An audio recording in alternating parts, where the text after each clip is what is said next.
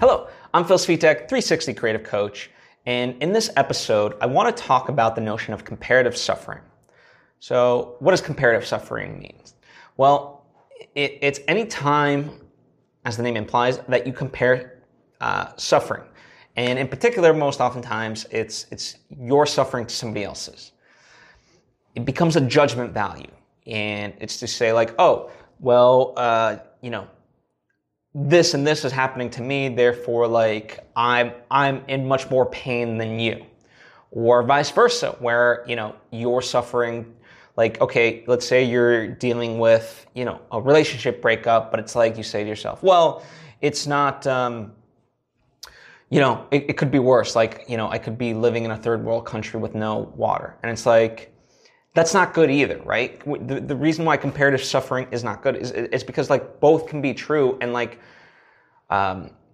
just because, like, it's never a good exercise to essentially value the pain of anything, because it either puts you, oftentimes, like, from an egocentric standpoint, it either puts us above somebody else. It's like, well, I'm hurting far more than you, and whatever else, and you don't care about me, and it just makes us blow up and reactionary in ways that we don't want to be.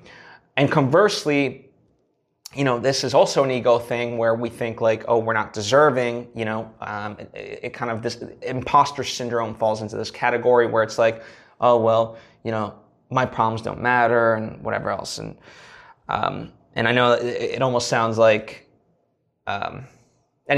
It almost sounds like it wouldn't be an area of the ego, but it is an area of the ego nonetheless. But the overall point being that how does either benefit you ultimately? Because it doesn't. The idea that, all of a sudden, just because like there's worse things in the world that negates you, and or comparatively, like, you being, it's who wins, right? There's no benefit to this. There's kind of this quote, right? Kind of, gratitude in a lot of ways is a kind of a solution for a lot of this, right? When people talk about suffering and so forth, you can't suffer and be grateful. And there's I'm going to read the definition of gratitude that I think really applies in this instance, where gratitude is being thankful for your blessings, not pretending that your struggles don't exist. I think this is very true, because I used to think like, people that were basically, that seemed unconditionally happy, I was like, oh, well, their life is easy breezy. They don't know what I've been through. And it's like, no, happiness is a choice, and it comes from gratitude.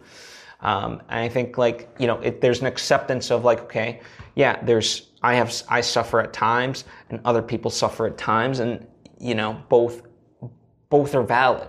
We should never have that point of comparison, because then no one's helping anyone, right? If we just get to like the idea that, okay, I'm going to work on the things that I'm suffering from first. It's almost, it's the put on the oxygen mask for yourself first, then help others. So like, if I'm suffering in a moment, it's like, okay, let me do what I can to put myself in a better state, and then I can help other people with their suffering. But you're never going to be, if all you're doing is like doing this value judgment, you can't get to that point, right? Because it makes you inactive. It makes you active in a useless way. So really kind of think about that, and I think oftentimes, one of the things that gets us in trouble is we might not be doing the comparative suffering, but other people might do it to us. And, the fact of the matter is, I don't necessarily have like a full solution just yet, like, in terms of how to, I think when people say like, oh, you don't care about my problems, like, I think, like, for me, I know it gets to me at times of like, well, of course I do. And it pains me that other people wouldn't see it in that way. So the only kind of thing that I can offer you in terms of that, at least right now, is the idea that you just you as much as you can acknowledge their pain, and you say like, hey, listen, I'm not negating your pain in any way, shape, or form. Just because I may not be reacting in a way that you wish I was reacting, it doesn't mean I don't care. And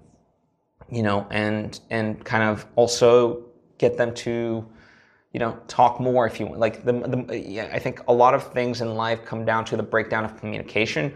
And so if you encourage them to say like, hey, like I'm not negating what you are feeling in any way, shape, but clearly I'm not having the desired response you want. So like, please, let me know, continue to explain, because there's something that I'm failing to see that that you want me to truly understand about what is happening in your life.